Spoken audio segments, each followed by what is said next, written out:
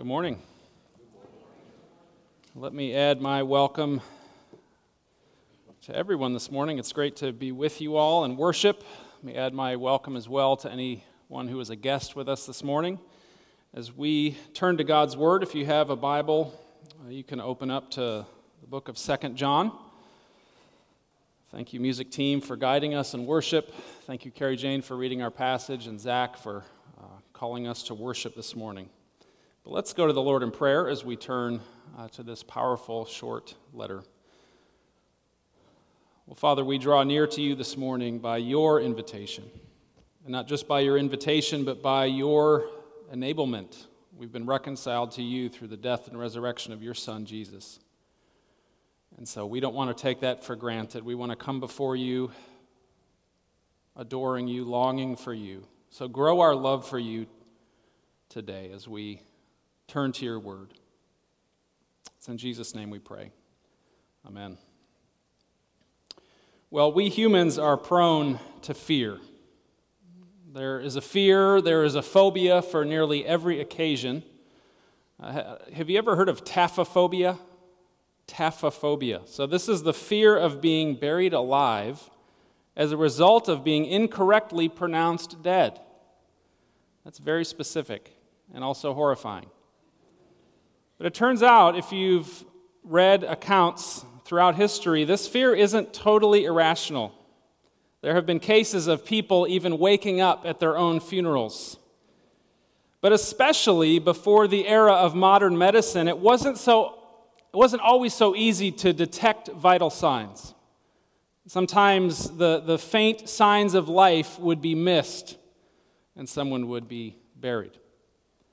And so some 19th century inventors took up the cause, and they tried to design coffins with built-in alarms or bells, so a person, if they happened to be in this horrific situation, they could signal to someone above ground. There's this one patented in 1868. It's a little bit hard to see, but you can see there's a bell in there somewhere if somebody just pulls the rope on the inside. And then there's this one. These are real, by the way. This one patented in 1868. The motion of the body in the coffin would trigger a clockwork-driven fan that would bring fresh air into the coffin and also sound an alarm. This makes me thankful to be alive today. How about you? Man. For all our modern problems, and we have plenty, we've mostly mastered the science of detecting vital signs, thankfully. Well, we continue, as you've heard, through our series in John's epistles. This morning we come to John's second letter, where he shows us some spiritual vital signs. In a world filled with people who are spiritually dead, and many, as we see in this passage, claiming to know God and yet being false teachers, John tells this church he's writing to and all of us today as believers how we as Christians show one another and show the world around us that we are truly alive in Christ. And it's by walking in truth and love. Those are the vital signs that John lays out for us in this short letter. So let's look again at 2 John, starting in verse 1. I'm reading from the ESV. The elder to the elect lady and her children, whom I love in truth, and not only I, but also all who know the truth, because of the truth that abides in us and will be with us forever. Grace, mercy, and peace will be with us from God the Father and from Jesus Christ, the Father's Son, in truth and love. And so the author calls himself the elder. That suggests the recipient, whoever they were, knew who he was. He didn't have to use his first name. They knew him by this term. Now, all churches in the early church had elders, but he simply calls himself the elder. So showing his position of authority, probably over other elders in other churches. Traditionally, we take this to be the Apostle John, the same John who wrote 1 John. Now, there's some evidence that there was another John, another church leader named John in this period, who was called the Elder John. And there's some late church tradition that would suggest this John different from the Apostle John, may have written this. But really, I think the weight of internal evidence inside the letter, that really there are so much similarities in style and even in subject to what we see in 1 John, not to mention the Gospel of John, that I would, in my opinion, all three letters seem to be written by the same person. But it's addressed to the elect lady and her children. Now, there's varying opinion also on who this could be. Some even think this was a specific woman. Some even think the Greek words here suggest a first name like Electa, for elect woman. The context more points to this being a church, and her children being the church's members. Now, God refers to his people throughout Scripture with female titles like wife and bride, even in the song, one of the songs that we sung this morning, the church being pictured as a bride. And that's what's happening here. And so John writes this letter in a very similar context. If you've tracked with us throughout our series, as we just finished 1 John last week, John also here encourages the church to keep following Christ in light of all the false teachers around them trying to lead them astray. And you'll also notice how short this book is. We read the whole thing just a moment ago. It's only 245 words in the Greek text, and only 3 John is shorter in the Bible. So of all the books in the Bible, 3 John and 2 John are the shortest. Now this book, entire thing, could have easily been fit on a single piece of papyri. As a writer, I love brevity. I love to see a writer use words well, to say something clearly in just a few words. And that's what we have here. John gets straight to the point. And so let's do that too. Let's get to the point. Look at verse 4. I rejoiced greatly to find some of your children walking in the truth, just as we were commanded by the Father. And now I ask you, dear lady, not as though I were writing you a new commandment, but the one we have had from the beginning, that we love one another. And this is love, that we walk according to his commandments. This is the commandment, just as you have heard from the beginning, so that you should walk in it. Already, we see the similarities, don't we, to 1 John. There's this almost cyclical presentation of these core themes. We see truth repeated already 4 times in these few verses so far. We see the emphasis on this central command from Jesus to love one another. And we see this idea of walking. And so putting it together, we see John laying out the spiritual vital signs of a vibrant, healthy, living church community, and that is that its members are walking in truth and love. John says he rejoiced greatly. He was overjoyed to find them walking this way. So in other words, these vital signs were evident to those around. You couldn't look at this church and mistakenly think they were dead. They were clearly alive. Their spiritual life was vibrant. And so let's follow this logic from the verses that we just read. He's happy that they're walking in truth as God commands. He repeats the primary command to love one another, and he says, this is love, that we walk according to God's commands. This is the command, he says, that we should walk in it. So again, it's sort of circular, isn't it? His point is that this is all woven together. We really can't separate this. We can't separate truth from love or love from truth, which we've already seen in 1 John. And that seems to be John's appeal here. Since you're walking in the truth, and I'm so glad you are, don't stop. Make sure you don't stop also walking in love. Because again, to walk in truth, as he's just told us, means ultimately to love one another. Just can't get away from that, can we? And real love, he says, is obeying the truth of God's commands. And this is really important, especially in light of the context. You might think with all the influence of these false teachers, John might want to only emphasize truth. Guard the truth, keep fighting for the truth, protect the truth. And that's here. We see that in this letter, and especially in the following verses. But up front, he's real clear to put these two things together. Truth and love. Truth and love.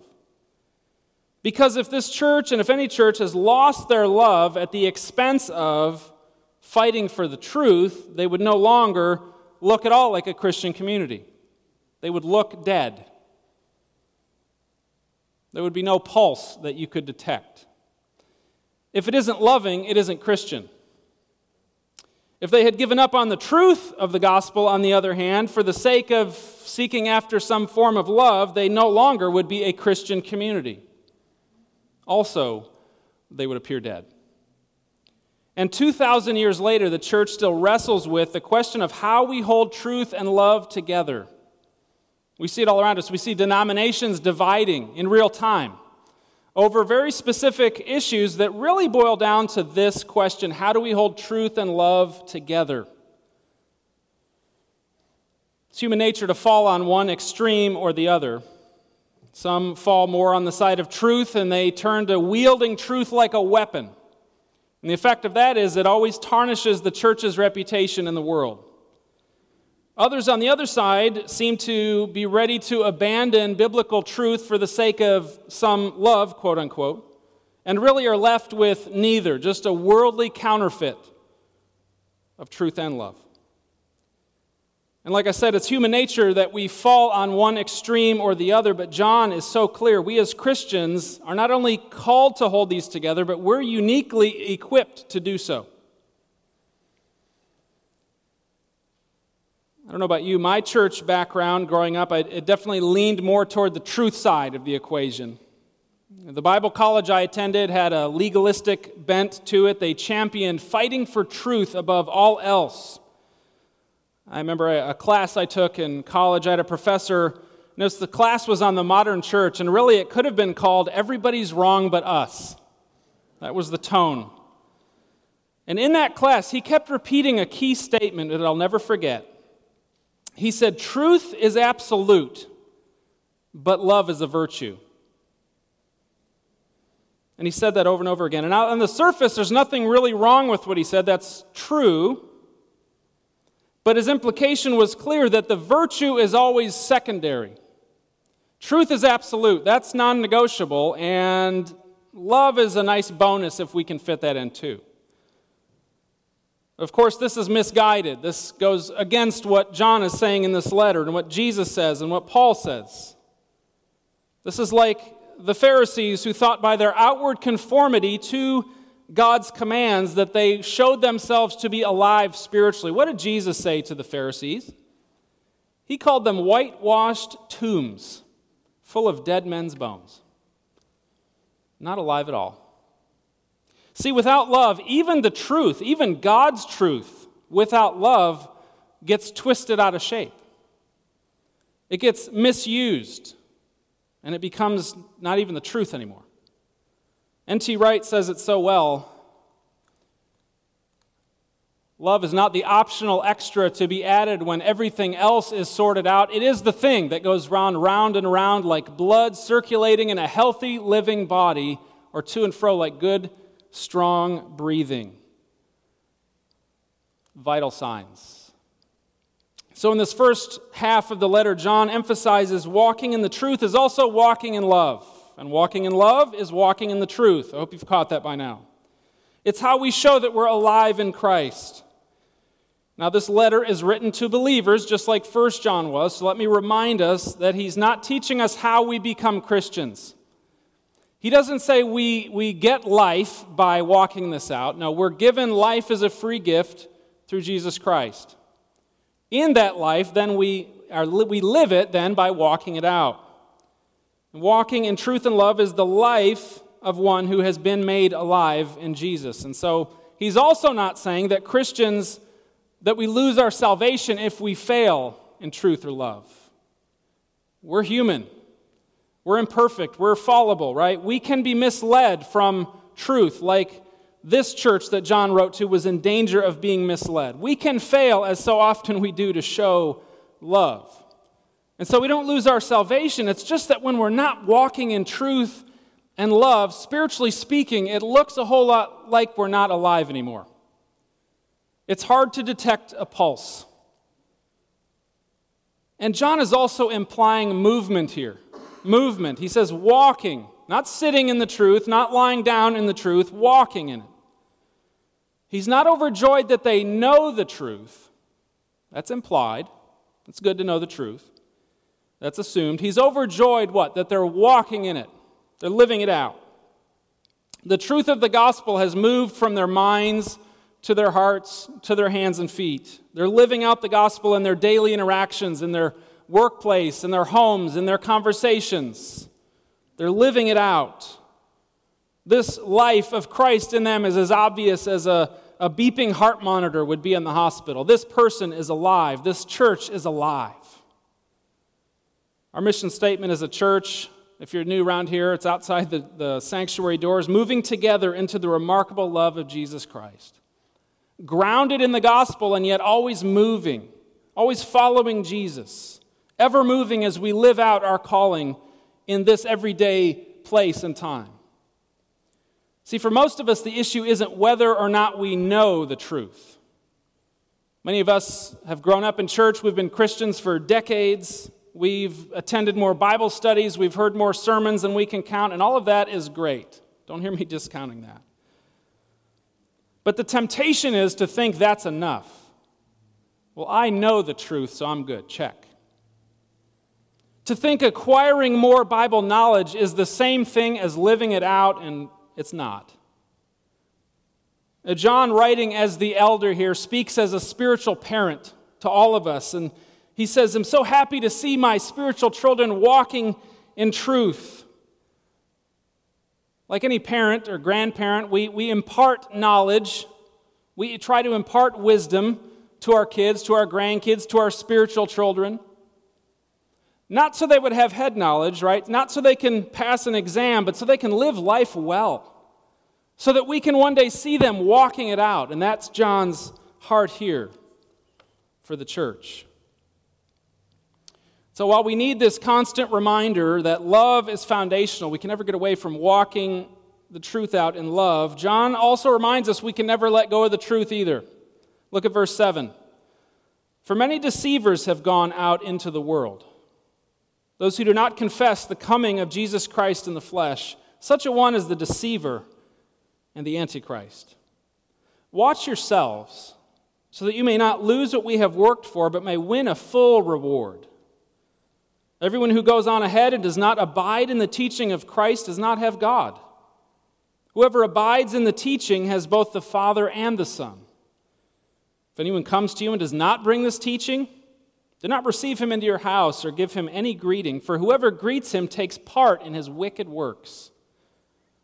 Now, taken on their own, this passage might seem at first glance to contradict what we just heard about love, right? Don't even greet them. Don't even welcome these false teachers into your house.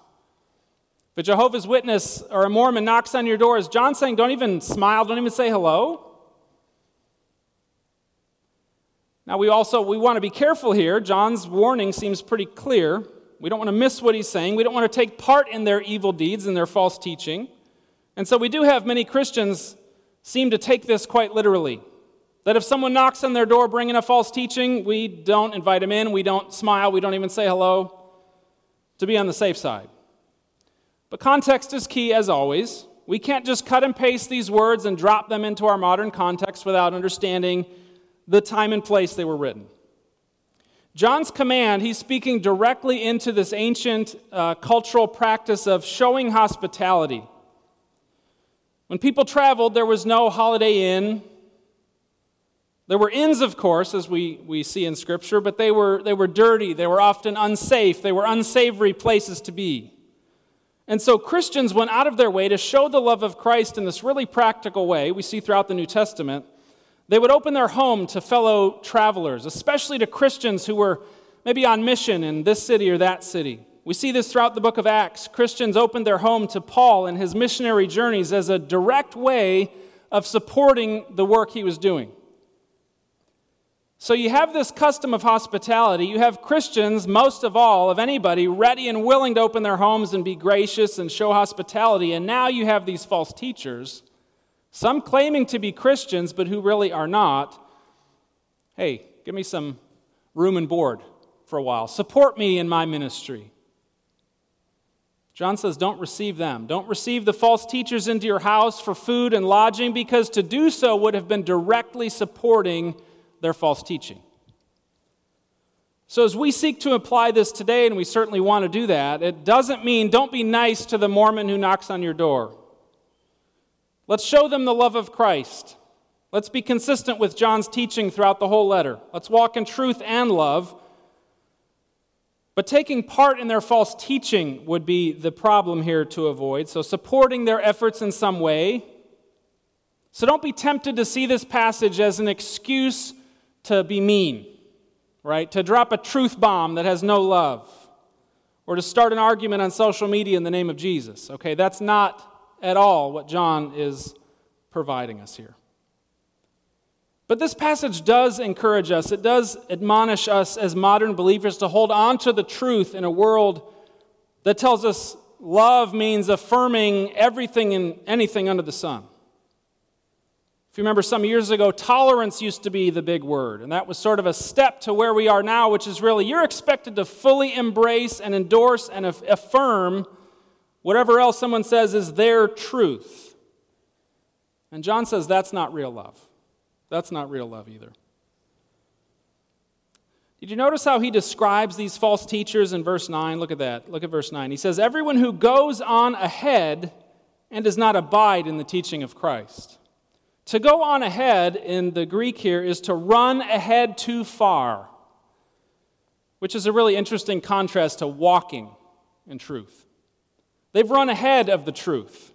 They've gone beyond the truth into error and lies. And so the timeless message that John is giving us here is that we must hold on tight to both truth and love, not just in our heads, but in our words and actions. That's how we show that we're alive. We have to live it out. And how we live this out, how we hold truth and love together in our particular culture and time in history has to always be worked out by the church, together with the Holy Spirit. So Christians today, we need to continue to grow in our ability to have actual conversations on these core issues, how we hold truth and love together, around some very difficult issues facing the church today. Not just picking a side and throwing stones at the other side, but asking truly, how can we show the love of Jesus Christ, not compromising on truth or love? Not just proclaiming what we believe and wielding it like a weapon, but living it out lovingly. Are we moving in our faith? Are you moving? Am I moving? Are we as a body moving? John shows us spiritual vital signs here as movement. It's walking. It's not standing still, growing stagnant in our faith, and it's also not running ahead away from Christ off the cliff, right? It's walking in step with Jesus. We've called our series Love Without Fear because perfect love, as we saw in 1 John, casts out fear, and that includes all fears, that includes phobias, even as horrible as taphophobia. Because in Christ, we actually don't have to worry about death at all, not just because of what awaits us after death, but the truth in Christ is we've already died. What does Paul say in Romans chapter 6? Do you not know that all of us who have been baptized into Christ Jesus were baptized into his death? We were buried, therefore, with him by baptism into death, in order that just as Christ was raised from the dead by the glory of the Father, we too might walk in newness of life. And so in Christ, we have died to the power of sin. We have been made alive together in Christ in the power of God. We've been raised with Christ. We've been made alive to walk in newness of life, to show ourselves alive, his truth, his love, alive in us. Would you pray with me?